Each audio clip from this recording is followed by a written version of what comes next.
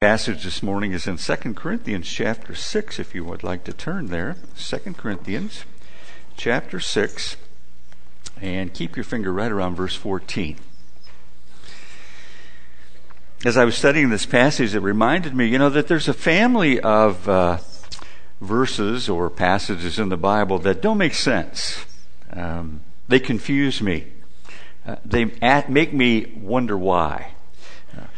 Take these three from Deuteronomy, for example. Deuteronomy chapter 14, verse 21 says, "Do not cook a young goat in its mother's milk." Why? Why, I wonder. Deuteronomy chapter 22, verse 11 says, "Do not wear clothes of wool and linen woven together." That used to be called linsey-woolsey. Remember that? Why? Why? Deuteronomy chapter 22, verse 5 says, "A woman shall not wear a man's clothing." And I ask the question, why? What possible harm, I wonder, can come from eating a cheeseburger or wearing a cotton and polyester shirt or giving my wife or girlfriend my jacket to keep her warm if she's cold? It's a bit strange, right? Well, the more I thought about these verses, the more I thought, maybe the meaning is somewhere below the surface. There is this verse in 1 Corinthians chapter 6, verses 9 and 10 that says, "For it is written in the law of Moses," Paul says, "do not muzzle an ox while it's treading out the grain." That's one of those strange verses. And Paul asks, well, this can't really be about oxen that God is concerned, is it? Surely he says this for us, doesn't he? Yes, Paul says, this was written for us because when the plowman plows and the thresher threshes, they ought to do so in the hope of sharing in the harvest. Okay. So there's some symbolism behind those verses that we quote from the Old Testament. So maybe the meaning of passages like that isn't so much literal as symbolic, but now I want to ask, symbolic of what? So then, that brings us to this passage in 2 Corinthians chapter 6, starting at verse 14. And if you'll notice, right at the beginning of this passage is one of those strange verses. Would you just follow along as I read through this section? Paul is writing, and he says, "Do not be yoked together with unbelievers. For what do righteousness and wickedness have in common? Or what fellowship can light have with darkness? What harmony is there between Christ and Belial? What does a believer have in common with an unbeliever? What agreement is there between the temple of God and idols? For we are the temple of the living God. As God himself has said, 'I will live with them and walk among them, and I will be their God, and they will be my people.' Therefore, come out from them and be separate, says the Lord. Touch no unclean thing, and I will receive you. I will be Father to you, and you will be my sons and daughters, says the Lord Almighty." Since now we have these promises, verse 1 of chapter 7 says, since we have these promises, dear friends, let us purify ourselves from everything that contaminates body and spirit, perfecting holiness out of reverence for God. So what's up? What's up with this passage, this unequally yoked passage, this passage that is based on Old Testament strange kinds of verses? What's up with this? Well, I think we need to start with a couple of observations to give us some background to what's actually going on in Corinth. So let me just remind you again that the church at Corinth has been under systematic attack by a group of people that Paul has called deceitful workers, masquerading as the apostles of Christ. And as a result of their attack, the Corinthians were beginning to lose their sense of identity. In fact, Paul would say, "I'm afraid that just as Eve was deceived by the Spirit's cunning, your minds may somehow be led astray from your sincere devotion to Christ." So I think the issue is one of definition. It's about the question, what does it mean to be a Christian? And to help answer that question, Paul uses one of these strange kinds of verses that we've been talking about. And this tells us two things. First, it tells us that for Christians, what verses like the ones we started with in Deuteronomy and in 2 Corinthians chapter 16, 6 verse 14 are symbolizing is the need for Christians to know who they are. On this side of the cross, the issue is not about cheeseburgers. It's not about clothing. It's not about yokes. In keeping with the pattern of the Old Testament, these outward pictures that we found there are pointing to some kind of deeper spiritual reality. Well, second then, in our passage in 2 Corinthians chapter 6, what we want to know is what deeper reality is Paul pointing to, and I think we can summarize it by saying that Paul wants to define for us what I would call the essential marks of a well-defined Christian. And Paul gives us 3 of them. Each is rooted in some kind of false accusation being made, by the way, by these deceitful workers at Corinth. And so we'll need to take a look at the accusation or the insinuation, and then from that we'll gather what the mark is. So this passage that we've just read is sort of surrounded in a sandwich form. There's the bread, there's the meat, and then there's another slice of bread. Let's start with the bread that sandwiches the meat, and look at verse 11. Paul is saying, we have spoken freely to you, Corinthians. Underline that little expression, spoken freely, because there's an accusation that's being made there. The accusation, the insinuation that Paul is addressing is, you're being deceitful. You're not speaking freely to us. You're holding something back, Paul. And Paul is having to defend himself. No, we're not holding anything back at all. We've spoken freely to you, Corinthians, and opened wide our hearts to you. We are not withholding our affection from you. Now there's the second accusation. Paul, you don't love us. You really don't care for us. You don't have our best interests in mind. That's the second insinuation that's included in this particular passage. And then verse 13, as a fair exchange, he says, I speak as to my children, open wide your hearts to us. You see that first slice of the sandwich? Now the second slice is down in verse 2 of chapter 7. So our passage is sandwiched between these two things that kind of connect it up. Paul is saying, make room for us in your hearts. We have wronged no one. We have corrupted no one. We have exploited no one. The insinuation was that Paul had done all 3. You have wronged us. You've corrupted the message. You've been exploiting us all along. So the issue here, the insinuation, is there's something deceitful going on in the Apostle Paul's ministry, and it does not have our best interests at heart.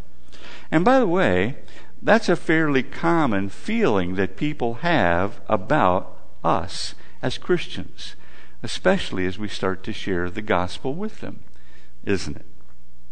I had this vividly brought home to me a couple of years ago. Holly and I moved up to the Minnesota area, Minneapolis area, about 10 years ago. And we had never attended one of those marvelous Holidazzle parades that you guys have every year. So the very first year we were up here, we decided we were going to go to Holidazzle. And so we were making our way through the crowd, and we'd taken our family, and one of our daughter's friends came along with us. And she's not a believer, she wasn't a Christian, but she had come along with the family, and we're making our way through the crowd, and we're trying to find a place to stand. And along the way, we meet a young couple, and they're handing out gospel tracts on the street corner. And I was just so amazed. I don't remember the exact words that the young friend of my daughter actually gave, but I was just so amazed that she said to us something like this: it's wrong for these people to try to convert others to their religion. And when I heard her say that, I thought to myself, she sees this as a moral issue. There's a moral indignation that she's feeling here. It is absolutely morally wrong for us to share our faith and to try to convert others. And not only did she see it as a moral issue, it's one that made her mad. She was indignant about this, that anybody would try to convert someone else. That's the way the world looks at what we attempt to do when we're sharing the gospel. They think it's a moral issue. They think it's absolutely wrong. And they get indignant about it that people would try to convert someone else. Now, I was thinking about this sometime later when I came across a story that Tim Keller tells in his book entitled The Reason for God. And he tells a story in there about a man whose name is Mark Lilla. Lilla is a professor at the University of Chicago, and he was telling of his own reaction to a bright young student who was enrolled there at the Wharton Business School. To Lilla's absolute bafflement, this bright, intelligent, good-looking, sensible young student had decided to give his life to Jesus Christ. Lilla writes, "I wanted to cast doubt on the step he was about to take. I wanted to help him see that there are other ways to live, other ways to seek knowledge and love and self-transformation. I wanted to convince him his dignity depended on holding a free, skeptical attitude toward doctrine. I wanted, he said, to save him." Now later, when Lilla was thinking back on his emotions, he went ahead and wrote this next paragraph, which is really quite a confession. He said, "The curious thing about skepticism is that its inheritance, just like religionists, just like me, have so often been evangelizers. Thinking about that, I increasingly want to ask, why can't I be satisfied to let the religionists alone? Does my doctrine of tolerance mean I can't be tolerant of their point of view? Is my desire to save them and to save others from them any different from their desire to save me?" So far as I can see, Lilla says, skepticism has no good answer to that question. I don't have one myself. Do you see that confession there that he's making? Everybody wants to convert somebody who doesn't agree with them.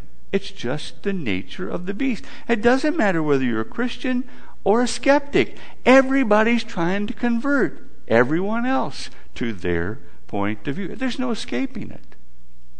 Well, then what does Paul have to say about this if it's not a... Well, what does Paul offer as advice? I think he gives us a better way ahead. Notice two things about what Paul does in this passage. First of all, I think he refuses to shut people out of the marketplace of ideas. Instead, I think what he does is to ask three things of potential objectors. He says, check us out. Now, that's what he can say in chapter 7, verse 2. Look, he says, we're being accused of being wronging people. We're accused of corrupting people. We're accused of exploiting people. All you have to do is just check us out. If you'll check us out, you'll find that this is not the case after all. So, check us out. Examine the evidence. And then he says in chapter 6, verse 12, he says, give us a fair exchange. All we ask is just a fair hearing. If you'll just give us a fair hearing and let us explain ourselves. And then he says, open your hearts, which means suspend your doubt. Now, I don't know if you're aware of this, but we live in a very doubting culture, don't we? Talking with a group after one of the ABFs recently, and one of the men in that particular group had been a university professor all of his life. He attends our church here. And he said, in university, I was taught to be skeptical of something until somebody could prove it to me. And the Apostle Paul says, there's a better way to live. It's not to doubt everything until someone can prove it. It's to be reasonably open to new ideas and to explore them until you reach the point where you say, no, this can't possibly be true. There's something wrong with this. I think that's what the Apostle Paul is telling us to do here. So he refuses to shut people out of the marketplace of ideas, no matter how different, no matter how much we disagree. And secondly, he provides us a model with dealing with objectors. First of all, he says, do unto others. In order to get a fair hearing from others, we need to give a fair hearing. Now, that doesn't mean that we can't disagree with other people, but it does mean that when we disagree, we need to disagree agreeably. Now, all of us know about the shootings that have happened in Arizona in the past month or so.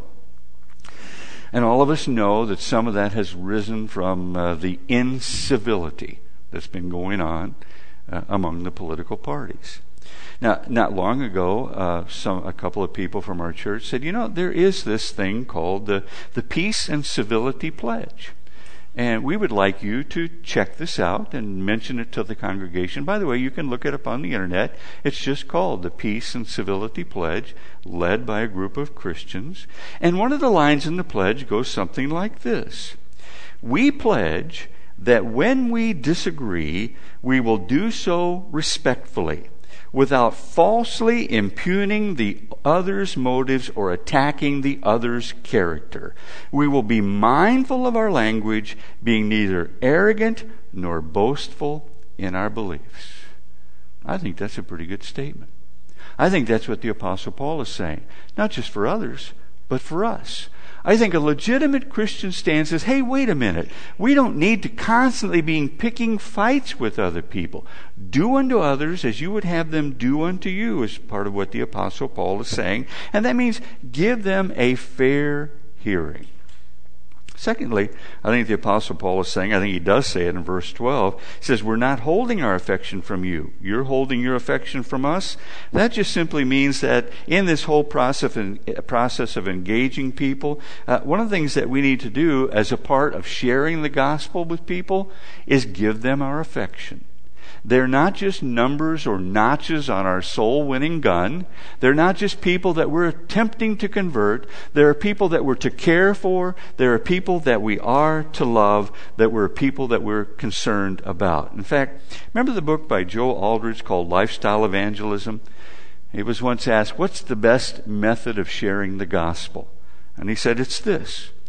Just love people until they ask you why.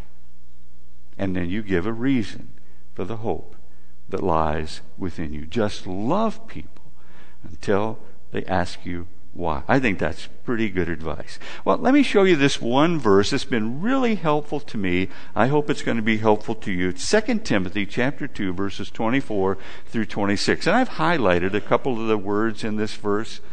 This is one of those passages I used to use when I would go out and do presentations in churches. Because there's always somebody that's going to ask the tough question. And it's always easy to respond negatively to them. So I committed this verse to memory, and I suggest it to you. It simply says, the Lord's servant must not quarrel. Do you see what that says? The minute we have quarreled, that very minute we have lost. We have stepped out of fellowship with God. The very instant we have entered into an argument, we have disobeyed the Lord we believe in. The Lord's servant, I didn't say this, Paul did, must not quarrel. Instead, he must be what? Kind. That's a part of the way the Lord's servants work.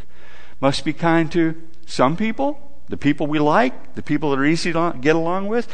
Must be kind to everyone, able to teach, not resentful. I don't know about you, but when somebody disagrees with me, I sort of harbor a grudge. You're probably better than that.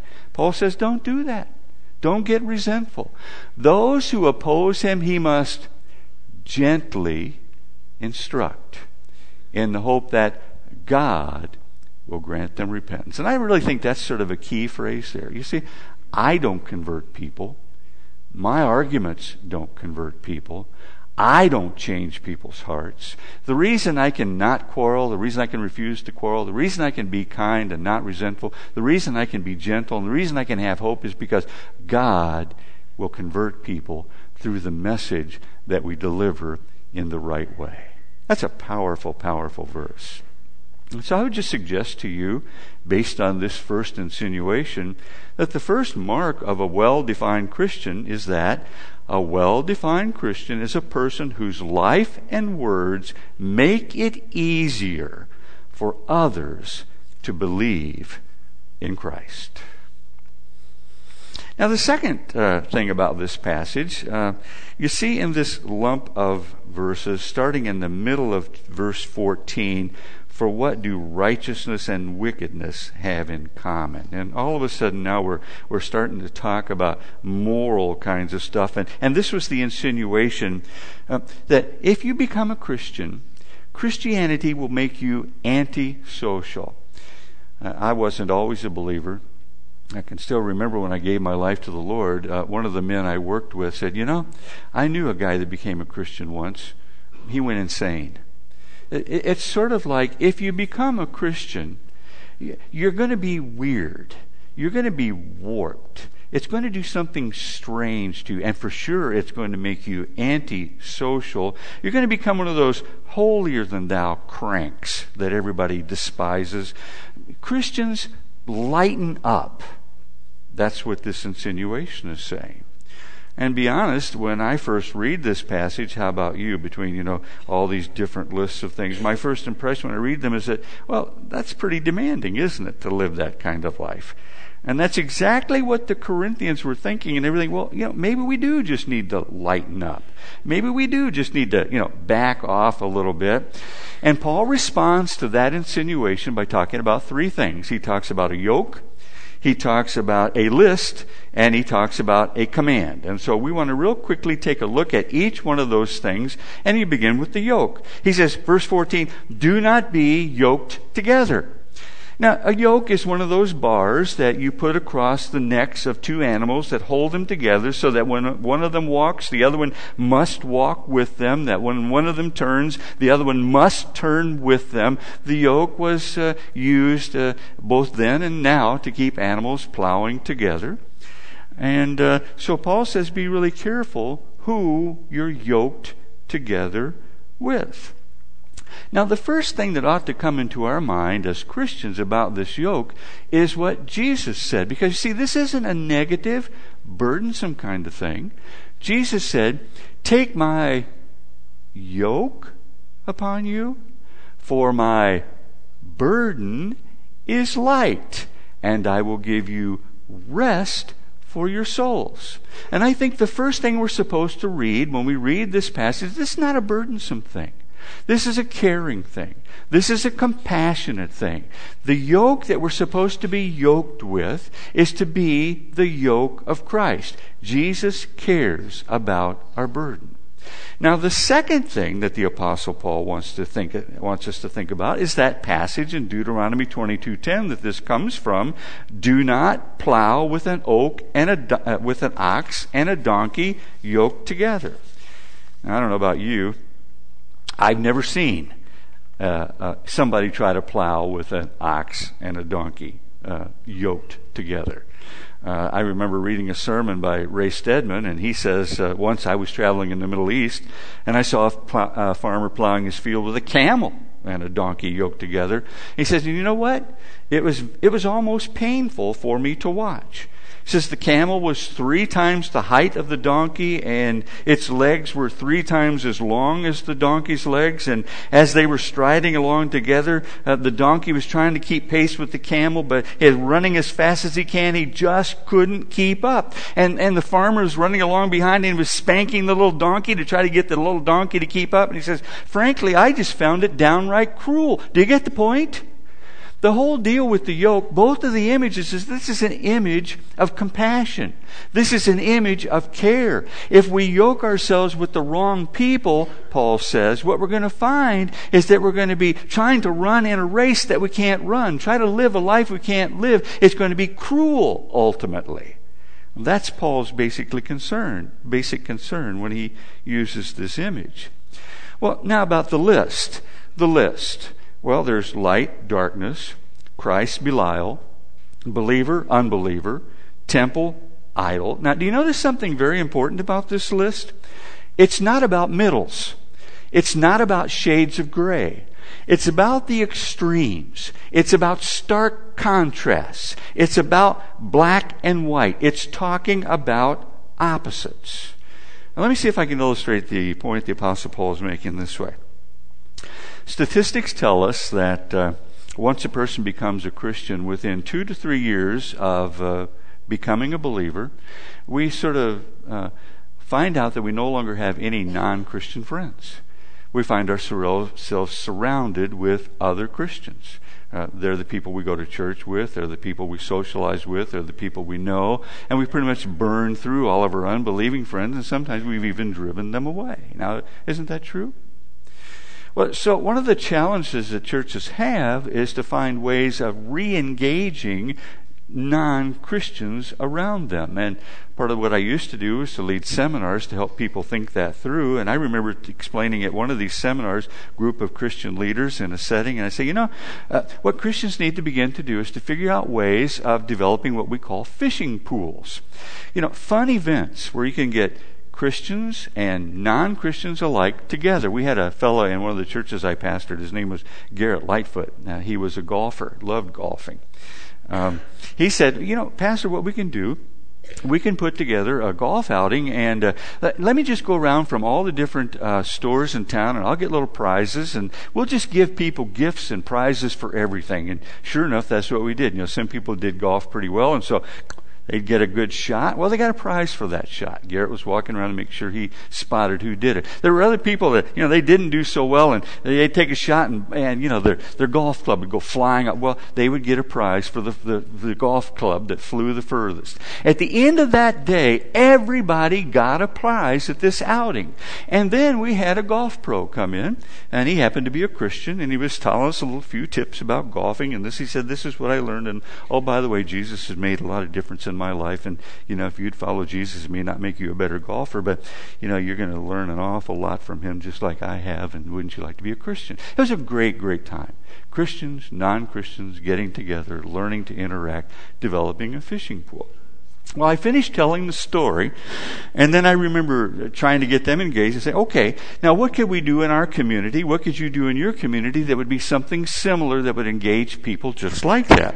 What do non-Christians, I asked, like to do in your community? Sure enough, this guy at the back said, sin. Now, do you see where he was? He was thinking in terms of stark black and white.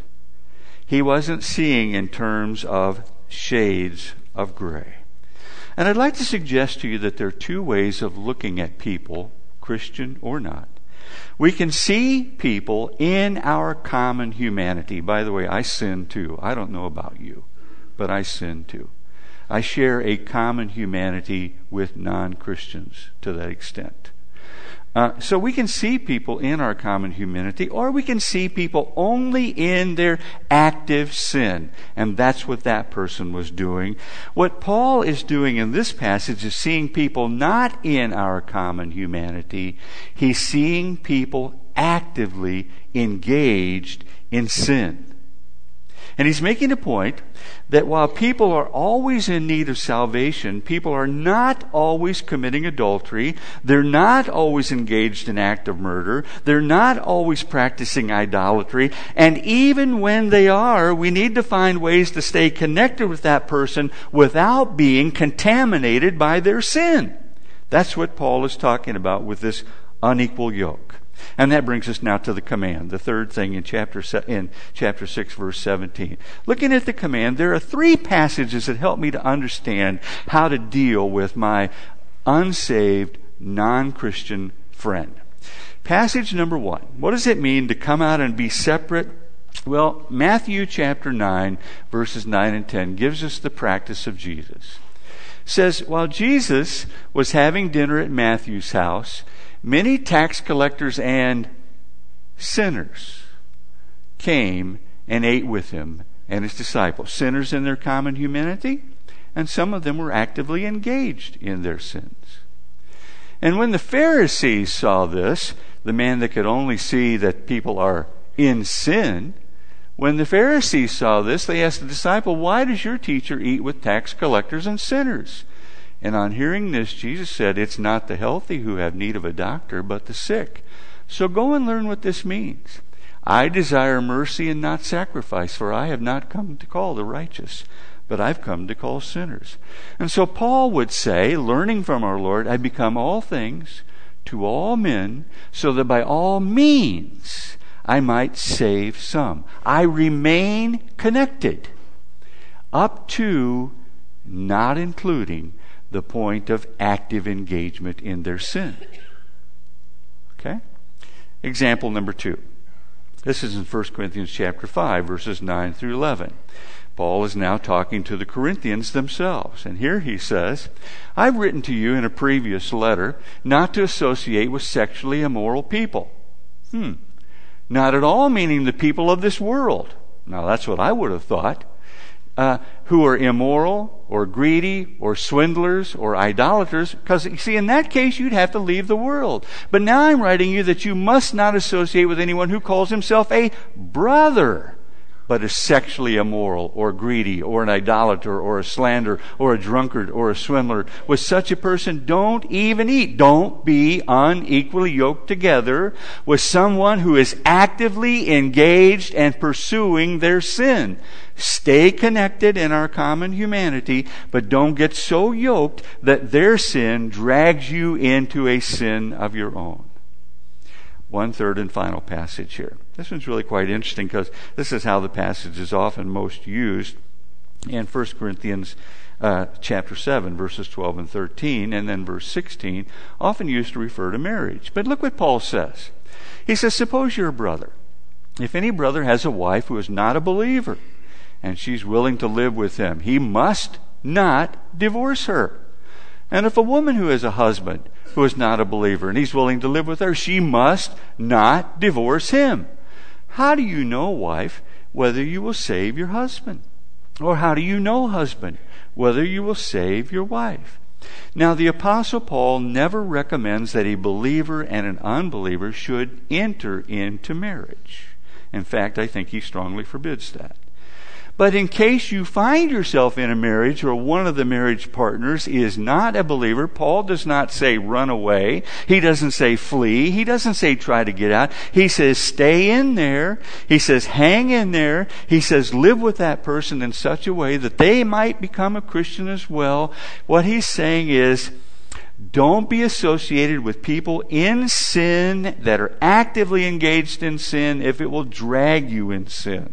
But stay connected with people in order to win them. Do you see those 3 examples there? So I would just simply say, I like the way this writer puts it, when we find ourselves in association with somebody who's in sin, it should be our urgent purpose to get out of that forbidden connection, that partnership in a wrong conduct. Just as Paul said, flee sexual immorality, he teaches here to get out of any relationship where you're a participant in the sin of another. The unequal yoke isn't just any kind of association. It is partnership with another person, any person, believer or non-believer, who is actively engaged in sin. I think that's the correct point. So mark number 2 is this. A well-defined Christian is someone who is engaged in the world but unentangled when it comes to sin. That's the balance we're attempting to live. Now, issue number 3, we can deal with this one relatively quickly. You'll see this one in chapter 6, verses 17 and 18. It says, "Therefore, come out from among them, touch no unclean thing, and I will receive you." Now, did you notice something about this? This is very subtle. He's quoting from an Old Testament passage, and the Old Testament tended to emphasize do and live. Do and live. And so Paul quotes the Old Testament. And the Old Testament says, come out and be separate, touch no unclean thing. And you could almost read it, then I will receive you. Then I will be a father to you. Then you will be my sons and daughters. That's the way the Old Covenant tended to talk. Do and live. Do and live. But Paul makes an interesting change. In chapter 7, verse 1, instead of saying do and live, he says it like, because you are alive, because of your standing in Christ, because of who you are, now you should live in a certain way. See it in chapter 7, verse 1? Since we have these promises, because of the promises, dear friends. By the way, don't read past that too quickly. The original language literally says beloved. I think there's a social reason for that. Paul did love the people he ministered to. But we're beloved because we are in the beloved. We're beloved because Jesus loved his Son. And when I become a part of his Son, when I'm associated with his Son, I become one of the Father's loved ones. And that's one of the reasons why the word beloved is used in Scripture. Because I'm beloved of the Father, because of my relationship with Christ, therefore I live in a certain way. And then notice in the last phrase he says they're out of reverence for God. Because of your reverence for God, live in a certain way. So it's not do and live. It's because you have received certain things, therefore live in a certain way. That's the difference between living under the old covenant and the new covenant, which Christians now live under. I like the way Martin Luther put this focusing on that second point. He says, the law came and said, I find this man a sinner. Let him pay. Let him die. Instead, our most merciful Father sent his Son into the world and said, Jesus, be thou Peter, that denier. Jesus, be thou Paul, that persecutor. Jesus, be now David, that adulterer. Briefly, Jesus, be the man who has committed the sins of all men. By your death, wipe out the obligation the law demands. You see that? The Reformers used to call that the wonderful exchange. And then writing a letter to one of his friends, Martin Luther put it this way. He says, learn to know Christ and him crucified. Learn to sing to him and say, Lord Jesus, you are my righteousness. I am your sin. You have taken upon yourself what is mine and given to me what is yours. You became what you were not, so that I might become what you are. Because of what Jesus has done for me, I therefore live in grateful response to him. I love the way Bill Hybels and Mark Mittelberg put it in one of the books.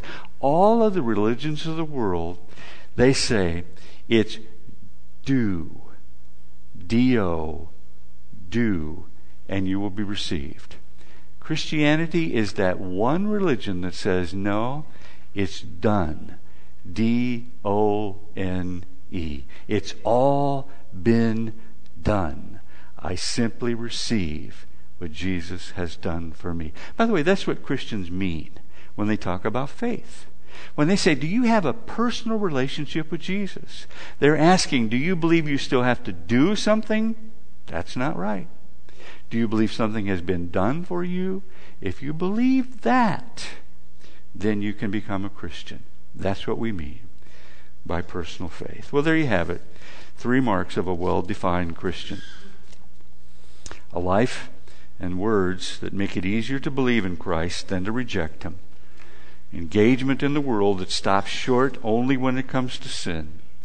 And a non-holier-than-thou holiness that's based on grace rather than good works. All in all, I think that's pretty powerful stuff. And you know what? It makes me wonder. If you're not a Christian yet, in light of this passage, why wouldn't you want to be one? Why not? What's holding you back? And if you are a Christian, why wouldn't you want to live this way?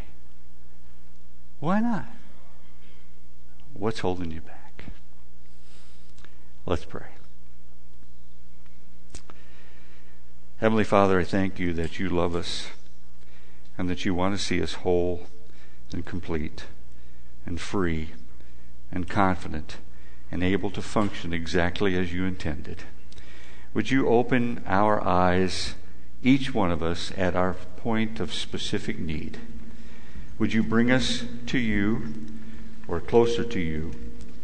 Most of all, would you bring us to praise you for the great things you've done to bring life to us? In Jesus' name, amen.